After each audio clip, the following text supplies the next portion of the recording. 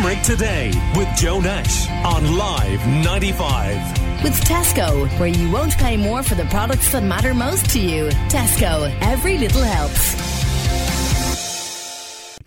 Now, last week, author Gavin McCrae, and he has strong links to the University of Limerick. He's what's known as a writer-in-residence there. He was the victim of a brutal homophobic attack in Dublin, where he sustained a broken nose and cheekbone. And that's the reason that we've asked Megan Thornton to talk to us this morning specifically, and Patrick McElligott of Gosh in Limerick. Megan, were you shocked to hear about this attack on Gavin? I wasn't shocked, which is the sad thing about it.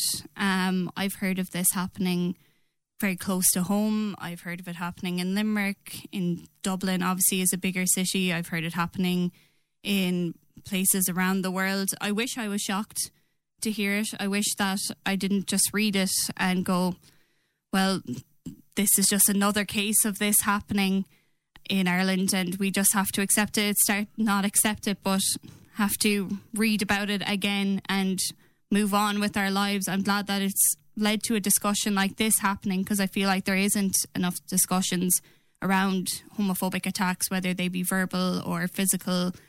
So I wasn't shocked, but I was obviously upset. Talk to me a little bit about your own circumstances and how you feel about those in the context of what we've heard about Gavin and others.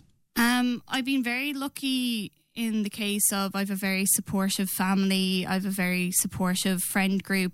When I came out as a member of the LGBTQ plus community, I was very accepted.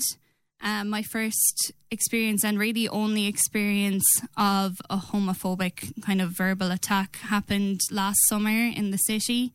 I was in People's Park with my girlfriend. It was a really sunny day, so we were just hanging out there before I got a bus home, and we kind of had our guard down. We're not ones for public displays of affection, really. We're kind of wary when we're in a public place of whether we should or who's around us. You just constantly have to be thinking.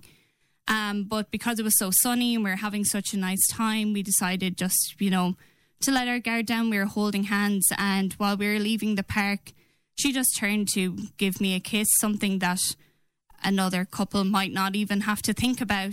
And we just started hearing shouts from behind us. It sounded about 4 or 5 lads. I didn't turn around. They sounded about ages probably like 16 to 18 years old, and just kind of shouting and laughing at us. And I don't remember exactly what was said, but I do remember one particular line where they said that they would pay us a certain amount to kiss again. And then just feeling the complete panic of, we need to get out of here. We need to get out of this situation. So we just started walking as fast as we could to get out. And it wasn't even like it was evening time or that there wasn't people around. It was 3 p.m. in the day and there was people everywhere. And because the sun was shining, people were walking their dogs, people had their kids in the park. And it was just such an out of place situation. It didn't feel real. And we just were like, I could just hear it being like, we need to get out. We need to leave right now. So we just walked out of the park, and I had to get straight on a bus home right after that. And I just remember feeling sick for days after, but also feeling lucky that it hadn't gone worse, and also feeling lucky that this was the first time that this had happened to me. And then questioning, why did I feel lucky about this? I'm like, I'm actually very lucky in this case. Megan, the other people who were around but obviously weren't involved in saying anything to you, do you think they noticed? Did anyone react? I didn't even see, really. I don't know if anyone did hear, but they were shouting what I heard very loudly behind us and laughing, and there was a big group of them, so I don't see how someone wouldn't have noticed. But the second it happened, my just thought process was just focused in on me and my girlfriend and thinking that we need to get ourselves out of this situation. Was your girlfriend equally upset? Yeah, I'd say she definitely was. Obviously, I can't comment on her experience. I can only comment on mine. But I would say definitely it's something that affects everyone differently, but it definitely would have an effect on both people in the situation. Is it tougher or the same for women who are gay in couples around Limerick than men, for example? Or do you think it makes no difference? I don't really know. I wouldn't say it's tougher. I'd say it would be different. I'd say the experiences that we have would be different.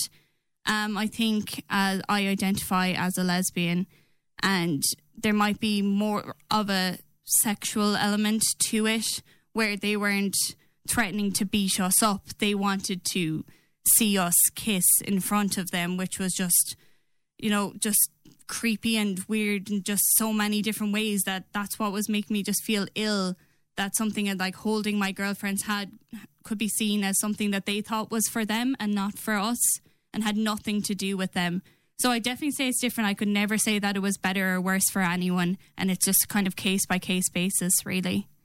Patrick McElligott, through your work with Gosh, is this all too typical what Megan has talked about in the context of what happened to her in the People's Park in Limerick? It's a familiar story, I think is the way to put it. And I think I know I'm sad that it keeps happening, actually, that we're not moving on as a society from this. I think people's experience, it happens too much that people are shamed because of who they are. And even the situations that they're in, I think for people, no matter what their gender is or what their orientation is, when there's a word that hurts, it's going to hit them in a similar way, and sometimes different for other people. So while it's a familiar story and it's frustrating that it's still happening like this, it is still happening. And I think just to touch on it, and it's something that comes up a lot with people that I work with, and personally myself, in public spaces, it's not just about enjoying the public space, it's about checking who's around you. And people have to become hyper aware of sometimes whether or not there's a threat present. Even in broad daylight on a sunny day, as Megan talks about in the lovely People's Park. Yeah, where you're spending time with a person that you care about, and there really shouldn't be a threat to that, because it's not like you're wrecking the place. Yeah, I can confirm we were not wrecking the place. Megan, I suppose, is there some complacency there among people in general now, because they assume through the referendum that's taken place and the general change in Irish society that what you have talked about, what Gavin McCrae has talked about, is not happening, but clearly it still is? Yeah, I think obviously the referendum was a massive step forward in Irish society, and obviously I'm so grateful that it did go through and that it was a yes vote. But I think that there was an idea that was like, that's it now.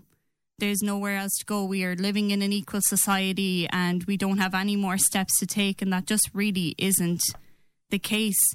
And I just don't think that people think, because it's not really something that you would think about unless it affects you or it affects someone that you know.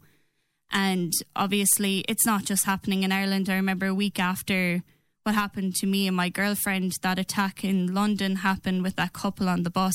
And it really begs the question. I saw that and I just was like, oh my God, am I going to be safe anywhere that I go? Because when I moved from Mayo to here, I was like, this is a fresh start. I'm in a city now. You know, obviously love Mayo and nothing against Mayo. I was like, this is a country town. People are a lot more close-minded. But really, it's just, it doesn't really matter where you are. If that ignorance is there, then that's what needs to be tackled. And I think that still is present in Irish society. I think we have laws. We have laws that protect us as people. We have very clear laws that say that LGBTI plus people are now equal in a lot of ways. And there are still parts that we're not equal. I think sometimes it's easy to hand off the responsibility to the law, but actually it's enforcing the law where the problem is.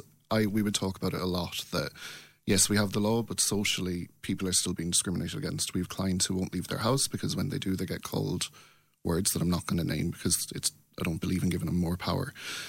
We've people who go out every day and have to consider what they look like in case they're going to get beaten up. And we have the law. We do not have social protection yet. Right. How can people get in touch with Gosh? So, actually, anyway, they can drop in. We're up by the train station. Our phone number is 314-354 and the website is www.goshh.ie.